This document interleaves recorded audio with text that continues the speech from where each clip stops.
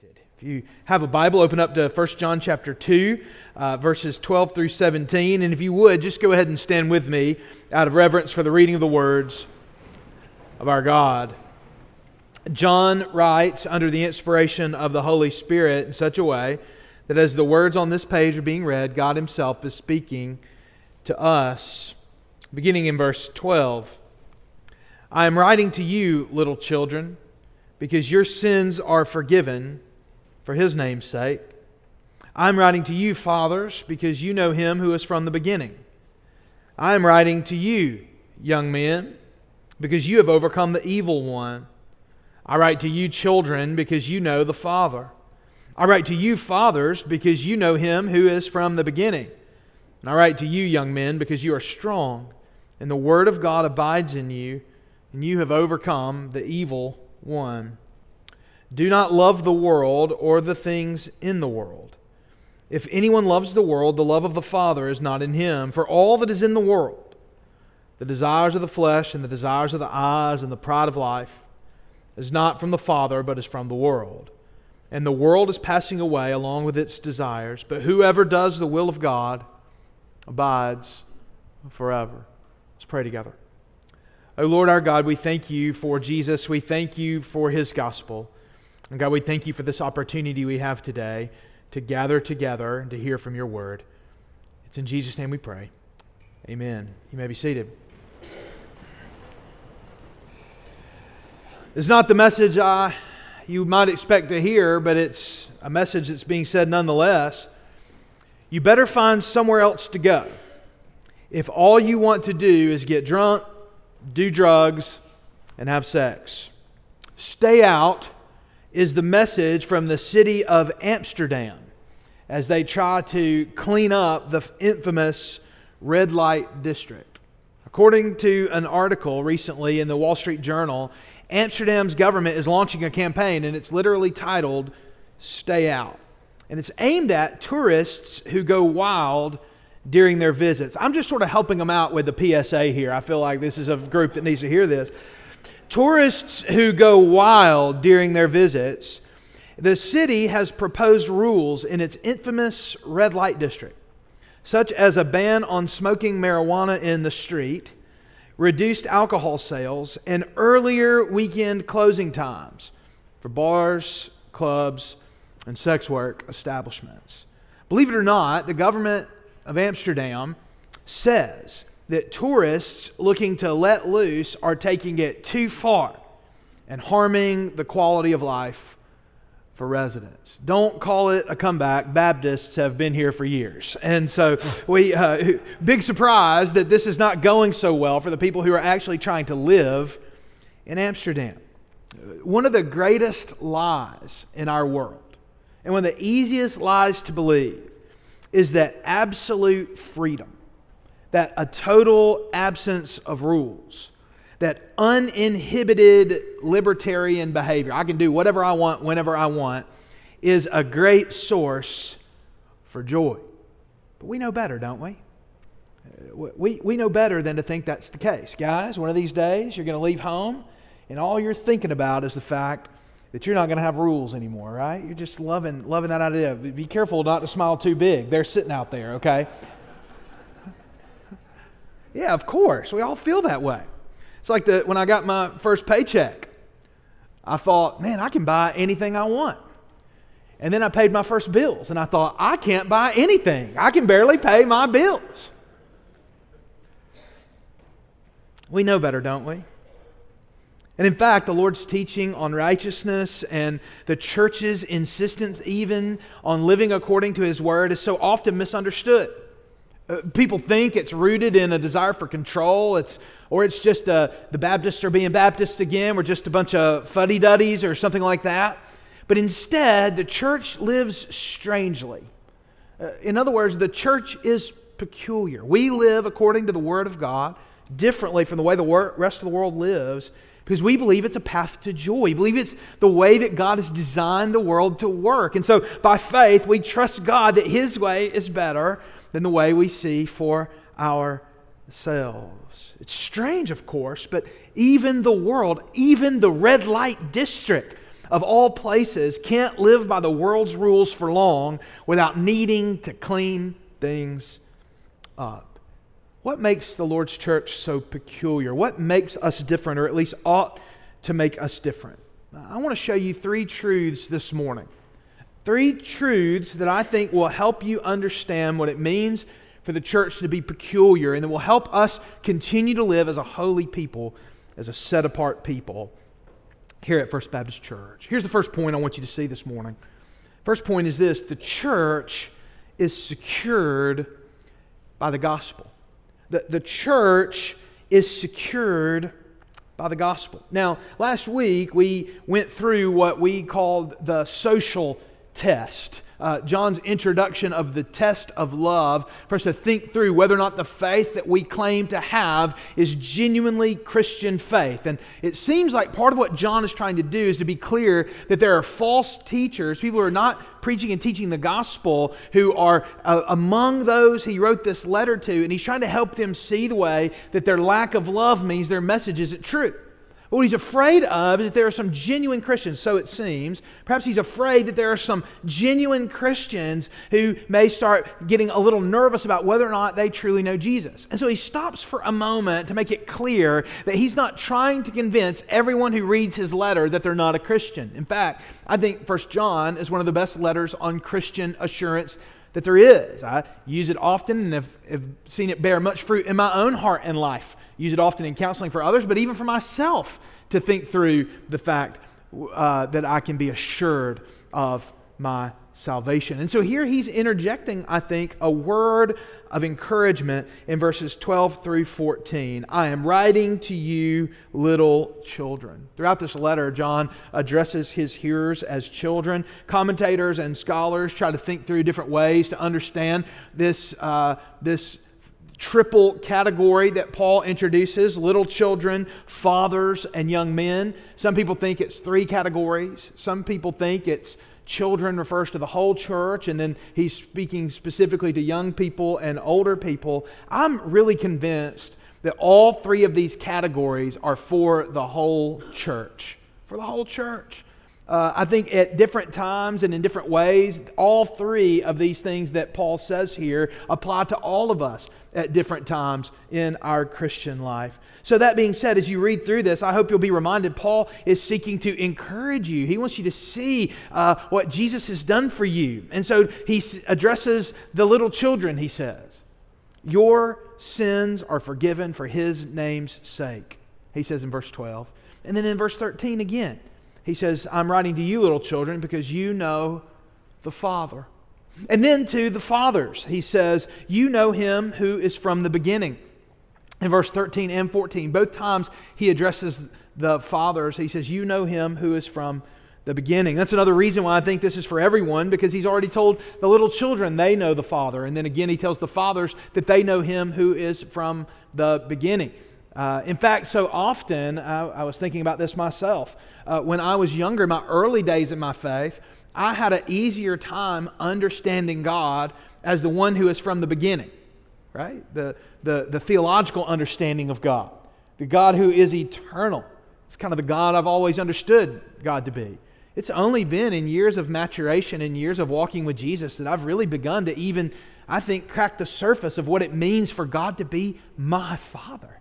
What it means for God to love me as my Father through Christ. So again, I think this is not necessarily meaning only those who are more mature in faith when he addresses the fathers.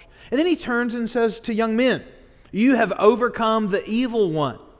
Verse 13. And then again in 14, you are strong and the Word of God abides in you and you have overcome the evil one. I think this is a device that John is using to say all of the church, whether you're young, whether you're in middle age, whether you're old, no matter where you are in life, what station you are in life, you can be sure that your security and your unity comes from the gospel of the Lord Jesus Christ. These glorious truths, you can be encouraged by this message. The church is secured by the gospel. Your sins are forgiven. You know the eternal Father.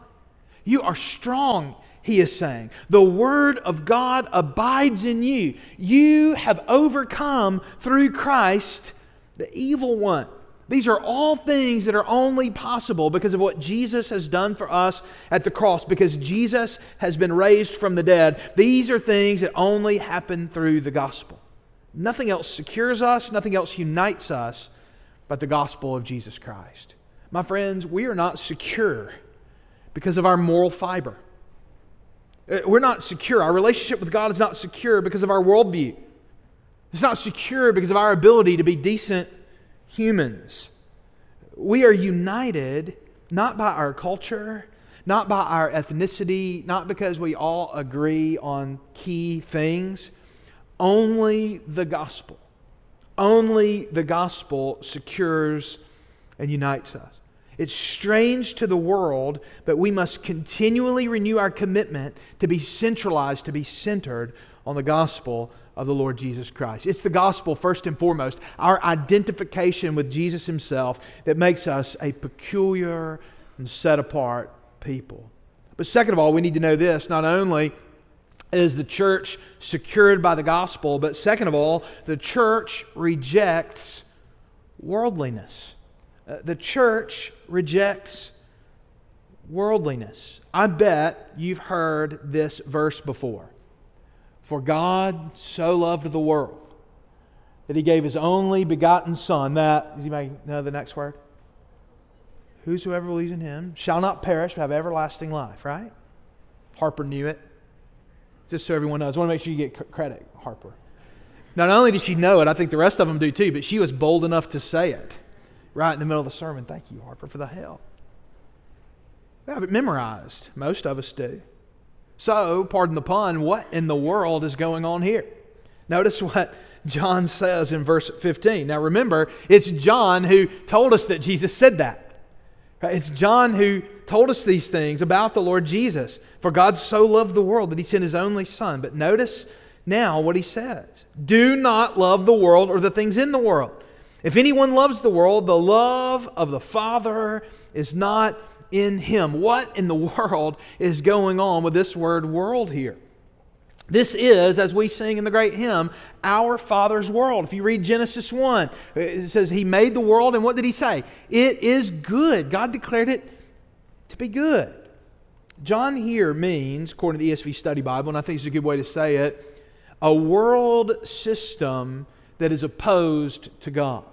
In other words, that word world is not always used in an identical sense every time it comes up in the Bible. We have to use context to try to understand what's being said. In other words, when the Bible says God so loved the world, He means the good world He created. It as He made it. Right? God loved the world. Despite its sin, God still loves the world. And there are so many aspects and good things about the world that it's good for. It's not only okay for us to enjoy, but it's good for us to enjoy.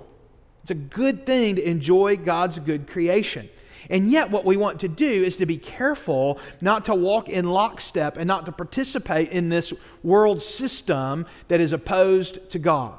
That is what John is talking about here when he says world, is the fallen, sinful, rebellious aspect of God's good world. That is the good structure that God made in the world has gone in the wrong direction.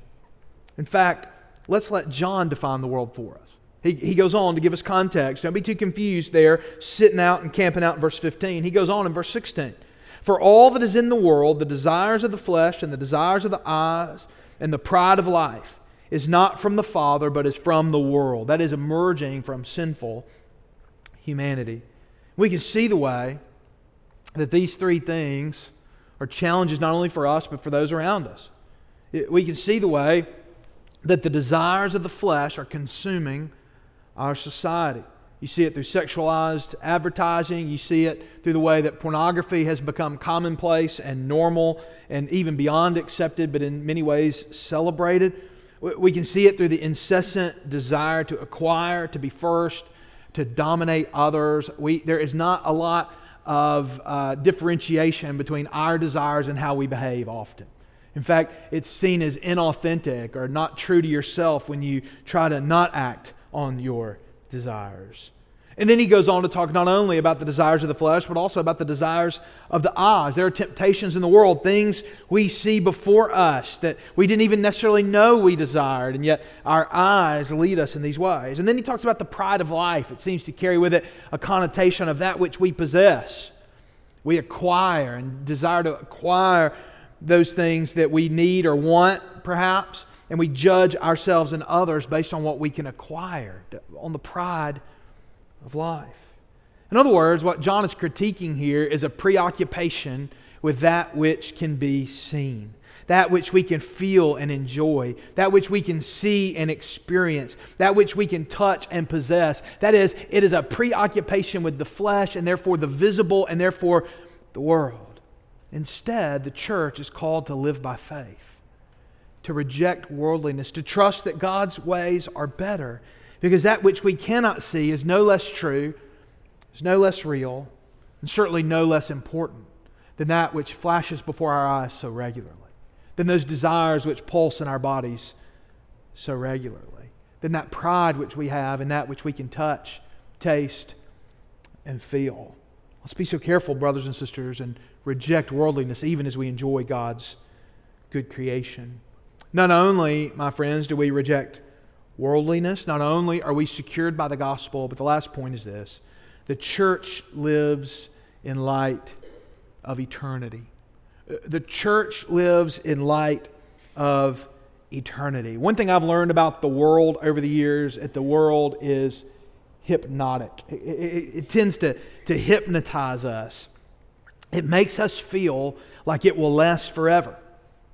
It makes us feel like its opinions represent endless progress. Like faith in God is hopelessly out of date. But isn't it strange that the opposite is true? Isn't it strange that though the world makes it seem like those who believe in God and believe in a judgment and believe in the gospel are living in fantasy land, isn't it odd that the opposite is true? Read verse 17 with me. And the world is passing away along with its desires, but whoever does the will of God abides forever. One day, this world, all the things that seem so permanent, all these things that we see all the time that are so sleek and so sexy and so attractive, we recognize the world is passing away. The world that's so filled to the brim with things to satisfy our passions and desires, the world is passing away. The world that's so rich with money and power and even things we cannot even dream of attaining, the world is passing away. The things for which we long, the access we wish we had, the glory that seems so out of reach, the world is passing away along with its desires. And then we think about the church. Not just necessarily our church, but the church as a whole. It's shrinking in numbers.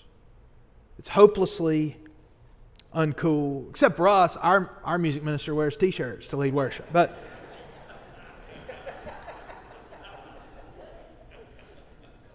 so out of touch with the times. Bless their hearts, I'm sure the world would say. But never forget this: whoever does the will of God abides forever. Don't be lulled into the hypnosis that the world gives us. The strangeness of the church is that we live in light of eternity. When I was a college student, I got to travel to Europe one summer. And one of the most depressing things I experienced was at an art show, in an art gallery. And as I looked at the art, I could not help but be more focused on the gallery in which the art was housed. It was a massive cathedral, gorgeous, beautiful cathedral called the Udekerk, or the Old Church. And since 1213 AD, it was a place where Jesus had been worshipped in a neighborhood in Amsterdam called the De Wallen neighborhood.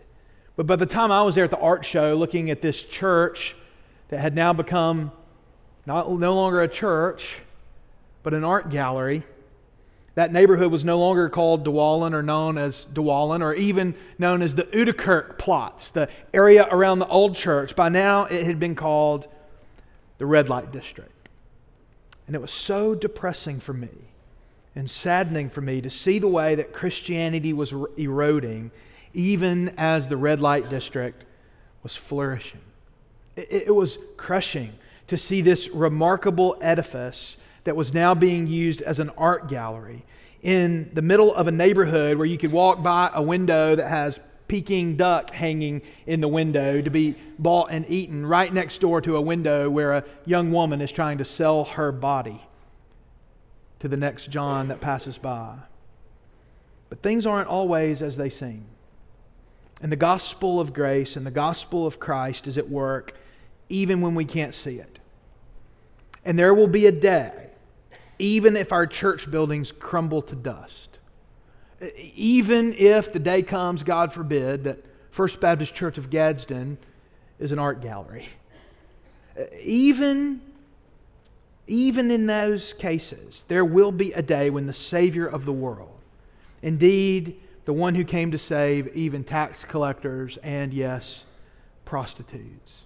A day is coming where that Lord and Savior will reign over every square inch of His world. And so long as by faith you are united to Him, you are not on the wrong side of history. You are not confused about reality. You are not soothing yourself with an imaginary best friend. You are not out of touch with the times. No, you are walking by faith, and it allows you to see a world that's dying in the way that God sees it, so that you can reach out and hold on by faith to the only one who can save us. Do not be afraid, brothers and sisters. Do not be scared. Do not be troubled to be a peculiar people. The world is passing away, but whoever does the will of God abides forever. I want to offer an invitation this morning.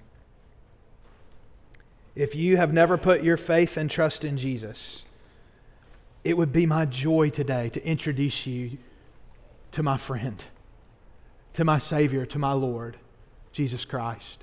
I believe if you would turn from your sins in repentance and turn to God in faith through Jesus, you will be saved.